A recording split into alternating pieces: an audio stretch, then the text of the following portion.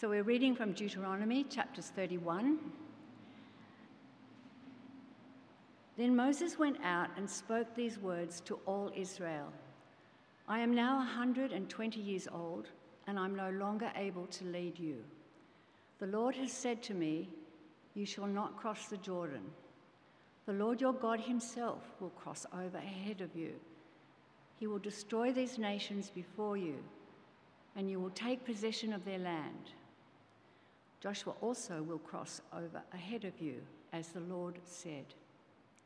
And the Lord will do to them what he did to Sihon and Og, the kings of the Amorites, whom he destroyed along with their land. The Lord will deliver them to you, and you must do to them all that I have commanded you. Be strong and courageous. Do not be afraid or terrified because of them, for the Lord your God goes with you. He will never leave you nor forsake you. Then Moses summoned Joshua and said to him in the presence of all Israel, be strong and courageous, for you must go with this people into the land that the Lord swore to their ancestors to give them, and you must divide it among them as their inheritance. The Lord himself goes before you and will be with you. He will never leave you nor forsake you. Do not be afraid. Do not be discouraged.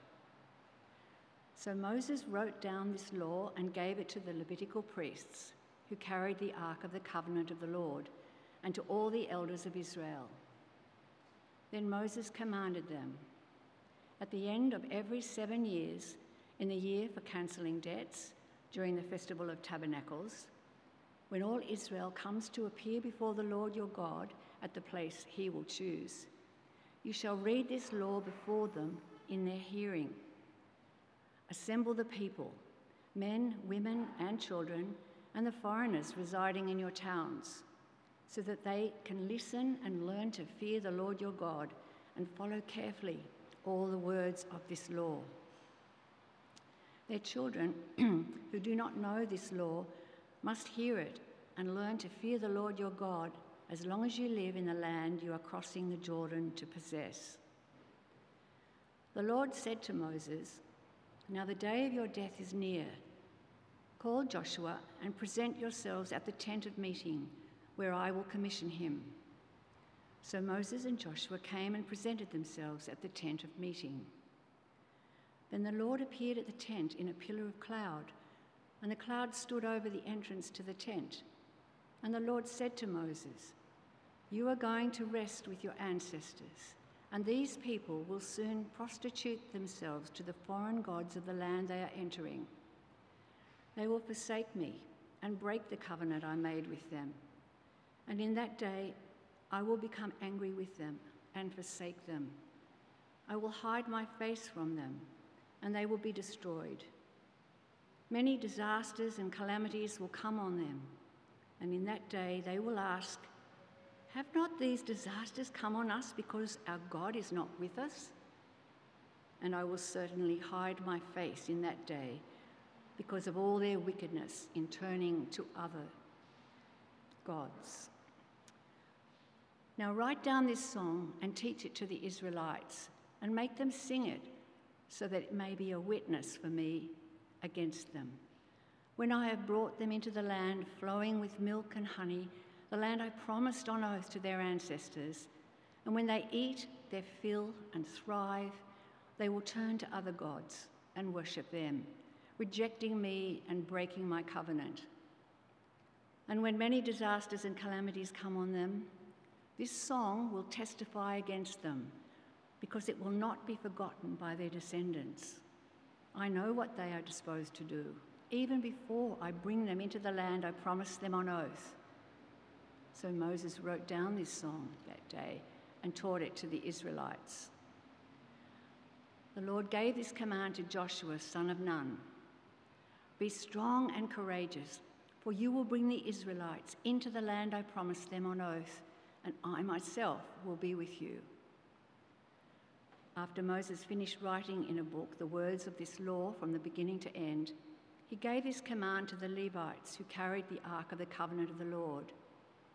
Take this book of the law and place it beside the Ark of the Covenant of the Lord your God.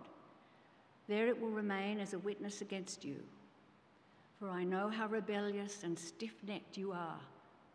If you have been rebellious against the Lord while I am still alive and with you, how much more will you rebel after I die?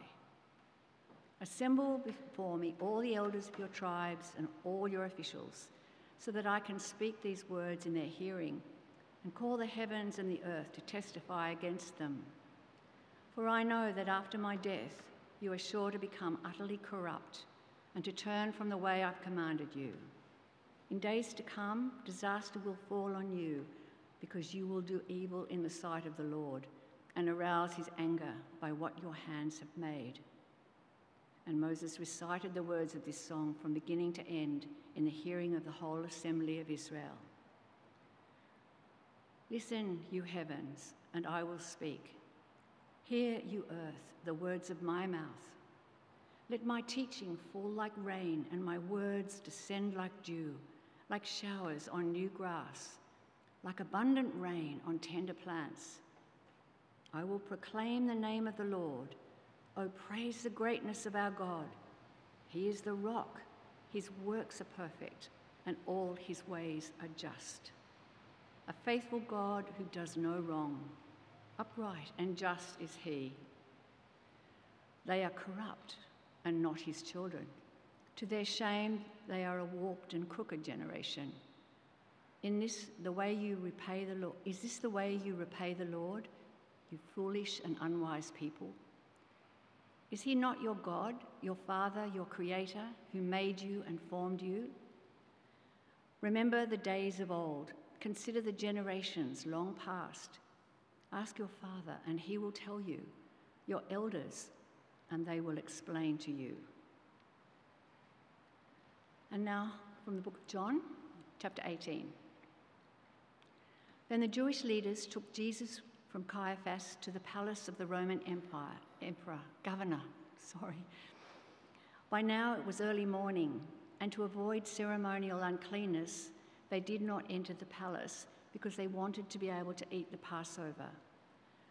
So Pilate came out to them and asked, "What charges are you bringing against this man?" "If he were not a criminal," they replied, "we would not have handed him over to you." Pilate said, "Take him yourselves and judge him by your own law." "But we have no right to execute anyone," they objected. This took place to fulfill what Jesus had said about the kind of death he was going to die. Pilate then went back inside the palace, summoned Jesus, and asked him, "Are you the king of the Jews?" "Is that your own idea?" Jesus asked. "Or did others talk to you about me?" "Am I a Jew?" Pilate replied. "Your own people and chief priests handed you over to me. What is it that you've done?" Jesus said, "My kingdom is not of this world. If it were, my servants would fight to prevent my arrest by the Jewish leaders. But now my kingdom is from another place."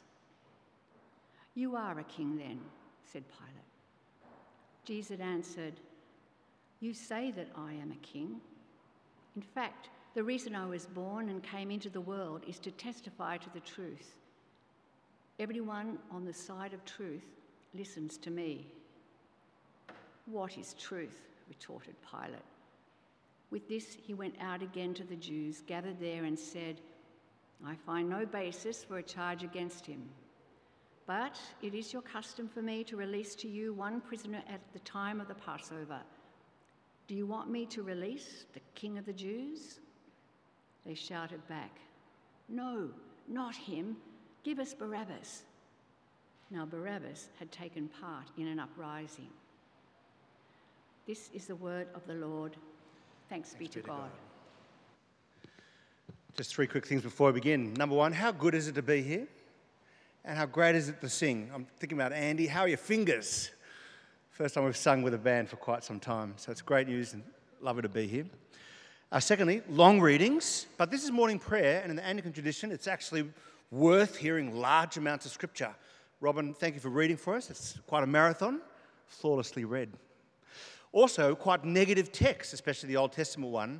And I think it's wonderful and strange and beautiful that Israel must be the only nation in the world where embedded into their narrative is we're not so crash hot. We've got problems. And we'll see in a few moments' time why that's the case. And the third thing, it's Stir Up Sunday. Did you know that? In the Anglican prayer book from 1662, the Sunday before Advent has a prayer in it, a collect, which says, "Stir up our wills, O God." And whenever I read that prayer, I think it's funny how a prayer that's 450 years old should sound so modern. Stir something within me, O God. So I'm going to begin our time together by praying basically that prayer, but with my own spin on it, if that's okay. Shall we pray? Let's pray. Father, we pray that you'd stir up our wills, stir up something wonderful within us. Touch our hearts by these words we hear from Moses and from John's Gospel.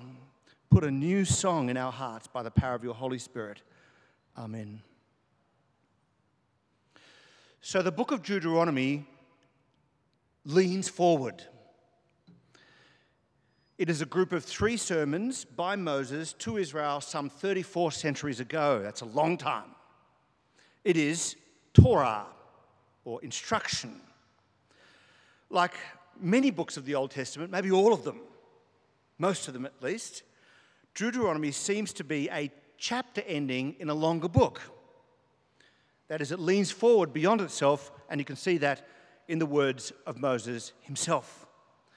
Or maybe it is fair to say that Deuteronomy is a book ending, right? It's a self-contained unit. Moses on the edge of the Promised Land, giving Israel the law a second time, reaffirming the covenant made at Sinai and preparing Israel to enter the Promised Land, be strong and courageous, but also telling them about their hearts. And it ends with a rousing speech. You heard it last week from Rob's sermon, 30 verse 19. "This day I call the heavens and the earth as witnesses against you, that I have set before you life and death." Right? This is a matter of life and death, blessings and curses. And so Moses implores them to choose life. It's a great ending, great speech with profound implications, like a good movie. You can't handle the truth. You're like, yes. And yet when the book ends, the reader cannot help but ask, when's the next installment? I want to see what comes next. And there is a sequel to follow. We call it the Gospel of Jesus Christ.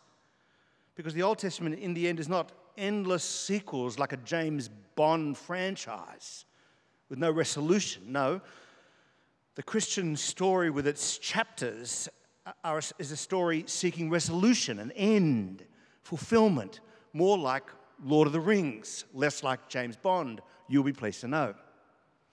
The ultimate victory of good over evil, the settlement of the Lord's people and the Lord's land, the presence of God amongst them.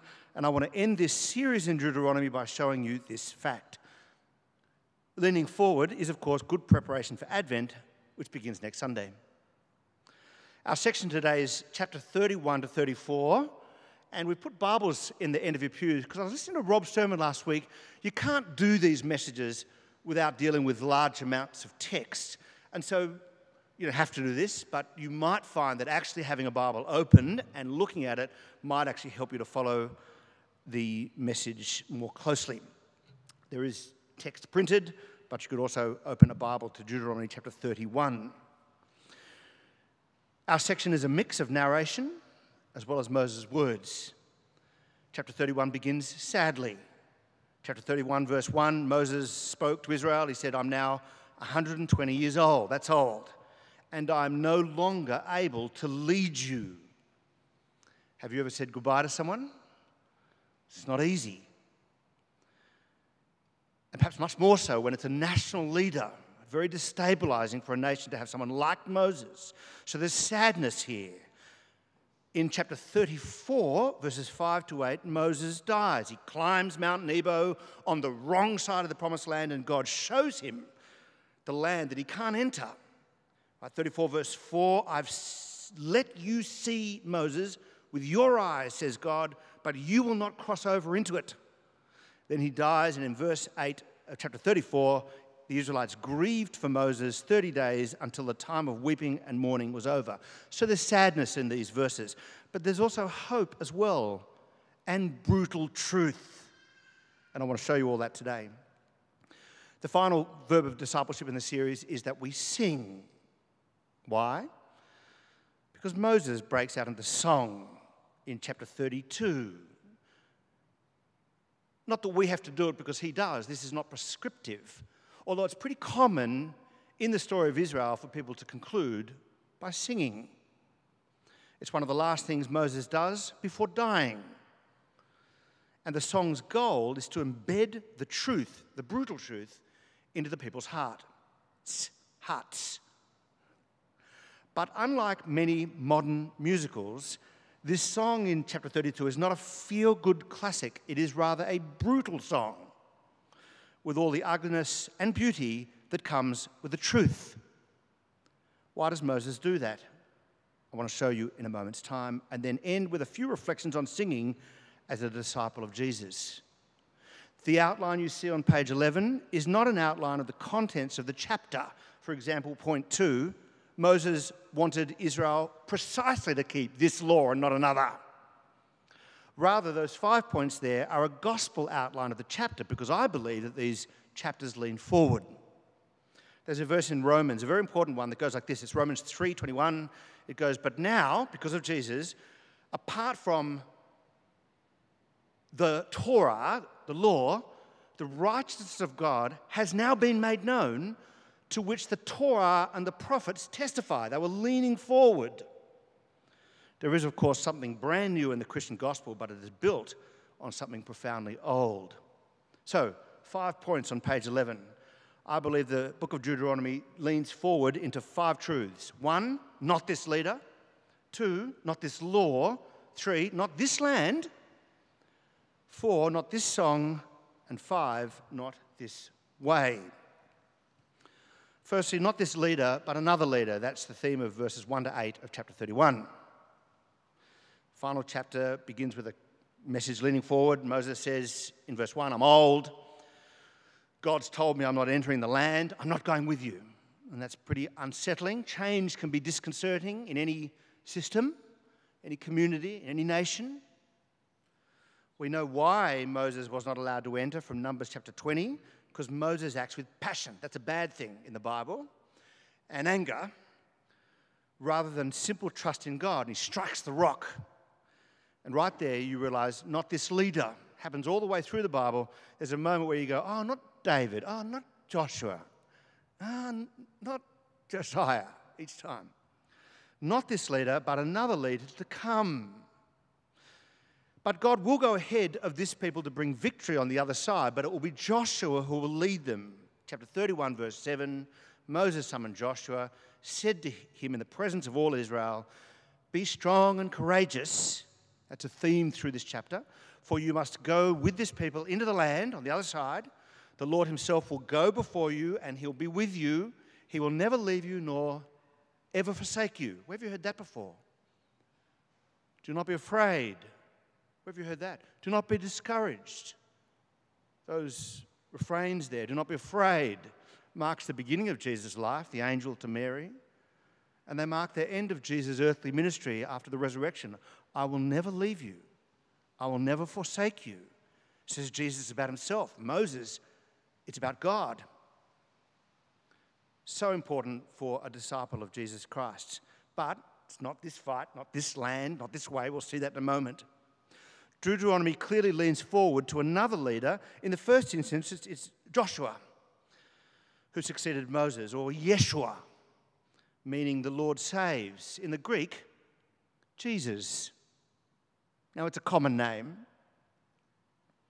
but I do love how God chose Yeshua to follow Moses. Chapter 18, verse 18, I'll raise up a prophet like you from among you. You must listen to him. We listen to Jesus, who quoted Moses, I will never leave you. I will never forsake you in the fight. But not this land, not this way. We'll come to that. Let me read to you the end of the book of Deuteronomy. It should be on page... Actually, it's not printed. Mistake. You can look at it in your Bibles. From verse 10, it says, "Since then, no prophet has risen in Israel like Moses, whom the Lord knew face to face, who did all the signs and wonders the Lord sent him to do in Egypt, for no one has shown the mighty power or performed the awesome deeds that Moses did in the sight of all Israel." End of book. End of book. Those words lean forward to someone like Moses, who knew God face to face, who did the signs and wonders, the mighty power. These words stand during the time of the conquest, which follows this text. It stands during the time of King David and King Solomon. It stands for 1,000 years to the time of the exile, which is the context of the arrival of Jesus. Jesus knew God face to face. He performed signs and wonders, and he liberated me, not from Egypt, but from my slavery to sin. See, not this leader, but another one. Jesus. Second, not this law. In verses 9 to 31 of chapter 31, 9 to 13 of chapter 31, Moses calls all Israel to publicly read the law every 7 years. Just read it out in front of everyone. Requires concentration. Oh, you think that reading was long? Requires concentration. I guess in an era of low literacy, without YouTube, maybe they could do it. This is a way, of course, for Moses' successors to disseminate the law of God into the future. 31 verse 12, "Assemble the people, men, women, children, foreigners, so that they can listen and learn then to fear the Lord your God and to follow carefully all the words of this law." And then reminding a new generation, verse 13, their children who don't know this law, they were 3 when it was last read, they're now 10. Imagine that. They must hear it and learn to fear the Lord your God as long as you live in the land you are crossing the Jordan to possess. And yet there's acknowledgement even in the book that merely hearing the law is not enough, nor even doing the law really. Why? Because embedded into Moses' words are the fact that the human heart is inclined to be callous to God without God circumcising the heart, doing something to the heart. We care about ourselves. We're naturally curved in on self. St. Augustine coined the phrase incurvatus in se in Latin, incurvatus, curved in on self, hoping to muster up from time to time an interest in God, let alone do what he commands, which is to love the Lord your God with all your heart and with all your soul and with all your mind and with all your strength. Don't you feel the weight of those words? I do. In the end, it won't be the words that save, but Jesus. Did you notice in the New Testament reading, the leaders in Israel sought to be ceremonially unclean at the Passover? I mean, they were trying to keep the Torah as they were trying to edit God out of their life by killing Jesus. And this salvation won't come by just giving us more words, but a new heart. Paul makes the argument in Romans 6 and 7 and 8 when he says that the law, the Torah, is good and righteous. It just doesn't save me. Even if I delight in God's law, I can't do it. I need a new heart. Liberation from another master, from sin itself. And in Romans 6 to 8, Paul argues that you have that liberation through Jesus Christ, who delivers me. Not this law, but the gospel that this law testified to. And thirdly, not this land. You know how some movies contain an epilogue? Billy is dyslexic and he can't hit a baseball, but at the end of the movie, Billy went on to become the Chief Justice of the Supreme Court. And everyone, yes.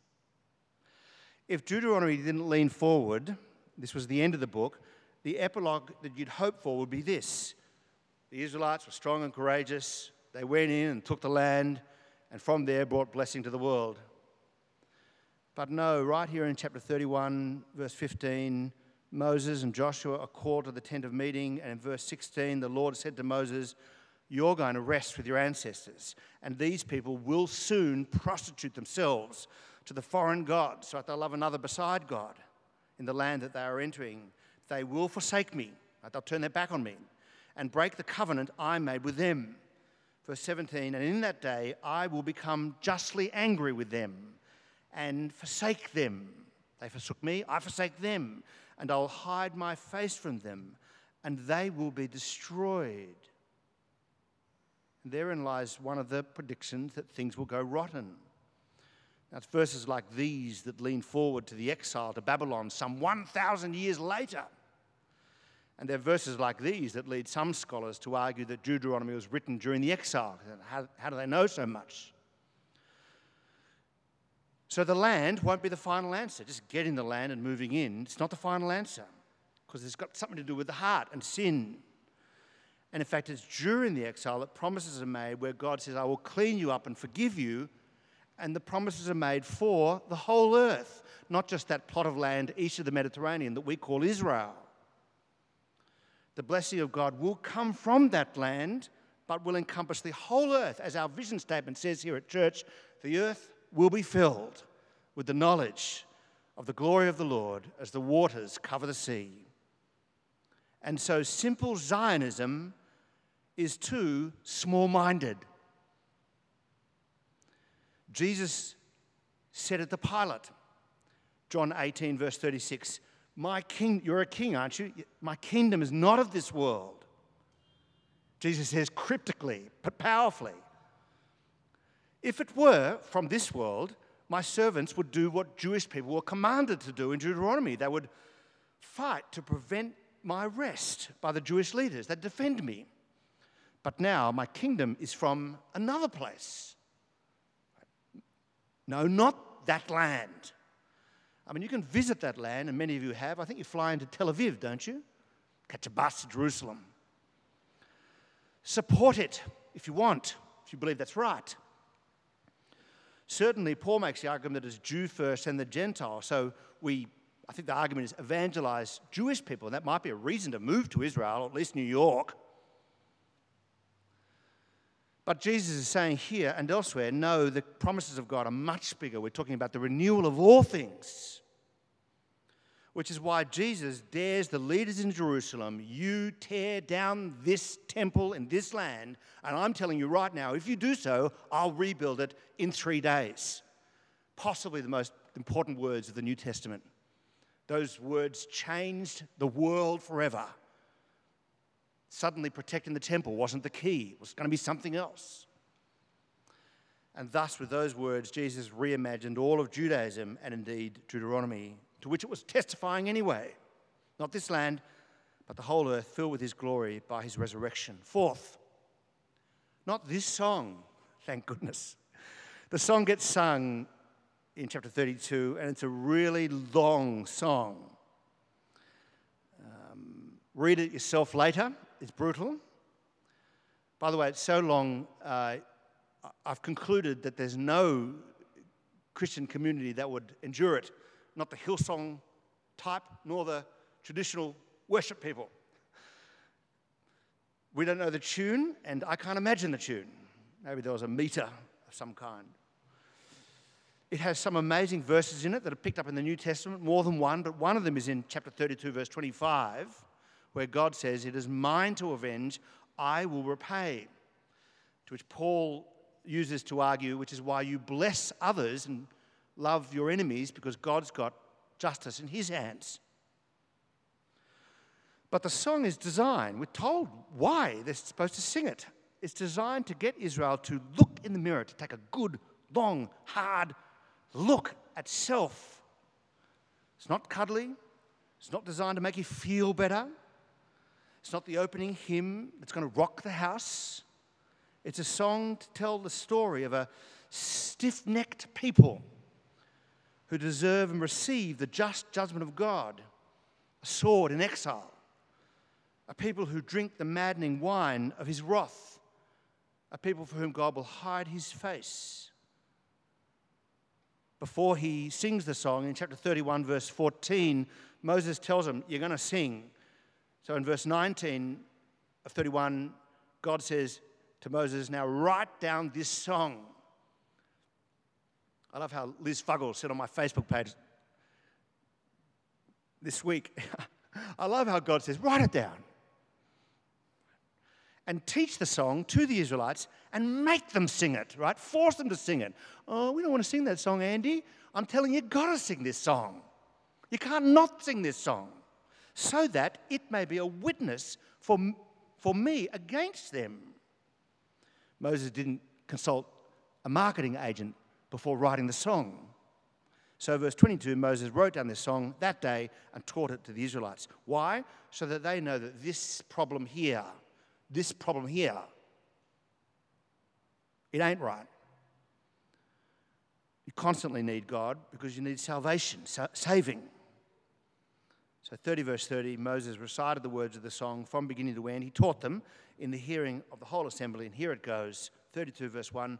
Listen, you heavens, and I will speak. Hear, you earth, the words of my mouth. Let my teaching fall like rain, and my words descend like dew, like showers on new grass, like abundant rain on tender plants. I will proclaim the name of the Lord. Oh, praise the greatness of our God. He's the rock. His works are perfect. His ways are just. A faithful God who does no wrong, upright and justice is he. But because he is just and he knows the human heart, he also knows their stubbornness, verse 5. They're corrupt. Is this the way you repay the Lord, verse 6? You foolish and unwise people. Is he not your father, your creator, who made you and he formed you? Really? He made you and formed you and you want to treat him this way? Well, wake up. That's what the song is saying. Go talk to an older person, 32 verse 7. Remember the days of old. Consider the generations long past. You need the story. Ask your father and he'll tell you.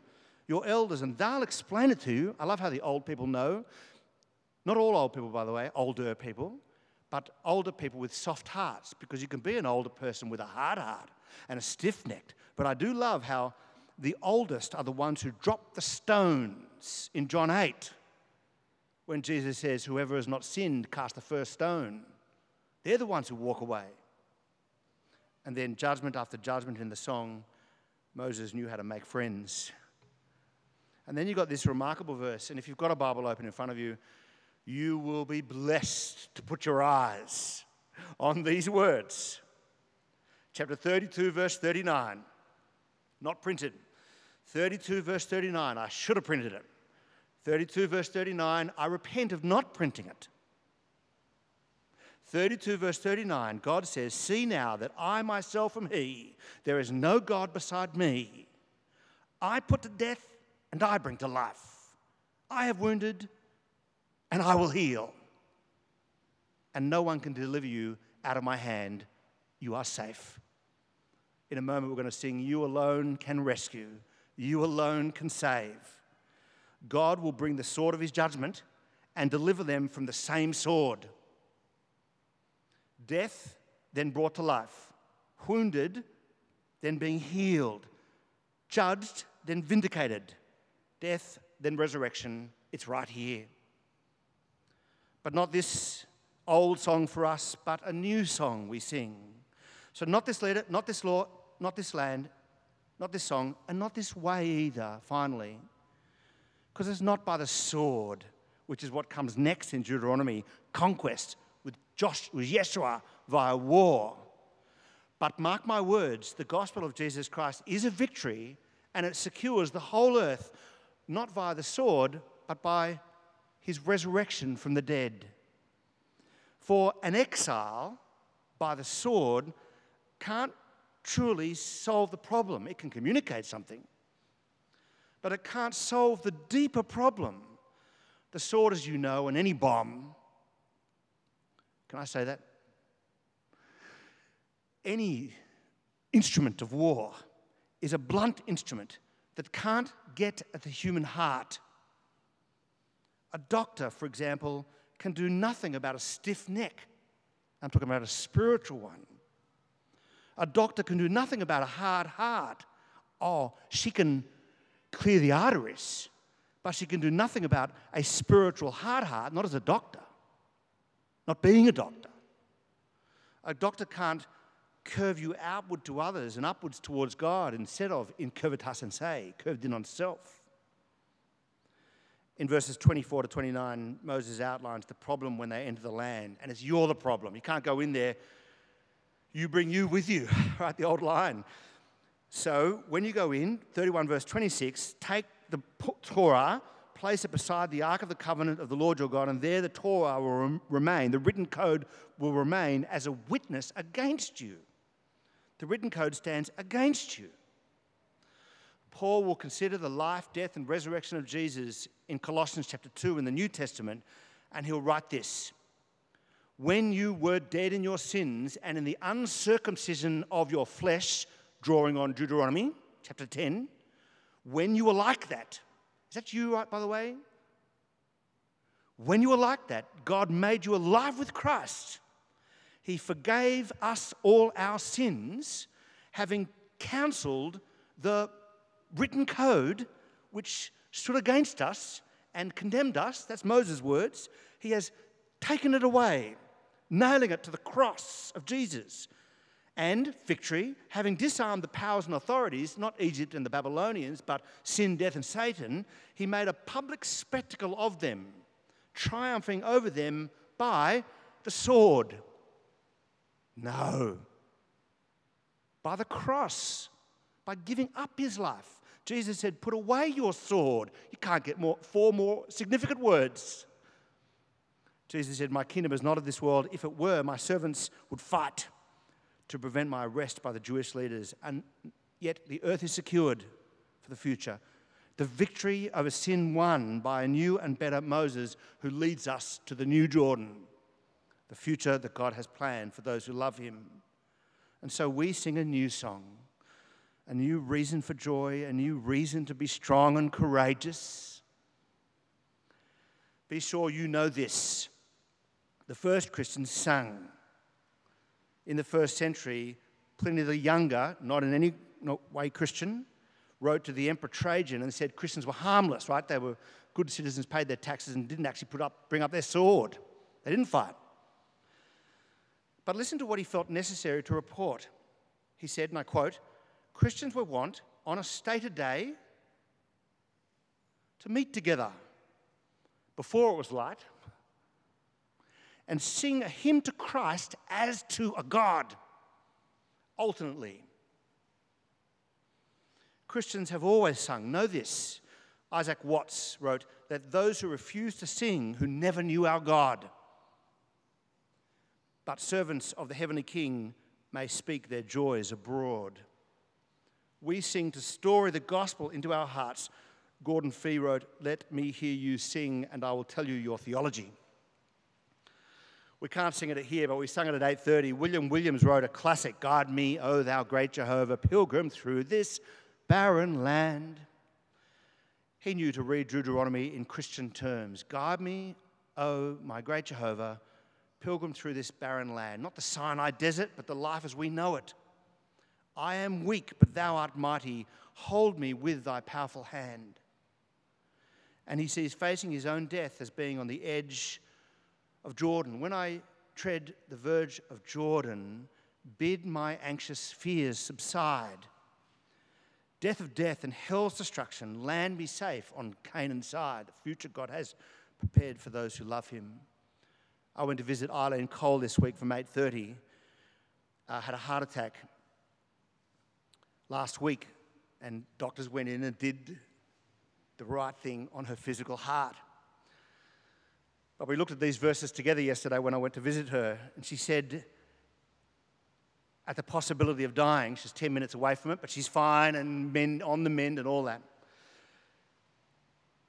She said, I felt the hand of God. I am weak, but thou art mighty. Hold me with thy powerful hand. We mean the real conquest, the one that counts, not the one spoken of in Deuteronomy. So sing a new song. It'll help you to be strong and courageous. A new song from a very, very, very old song sheet, but not the old song of stiff necks and hard hearts, but rather the new song of redemption and grace. Songs of praises, songs of praises. I will ever sing to thee. I will ever sing to thee. Let's pray.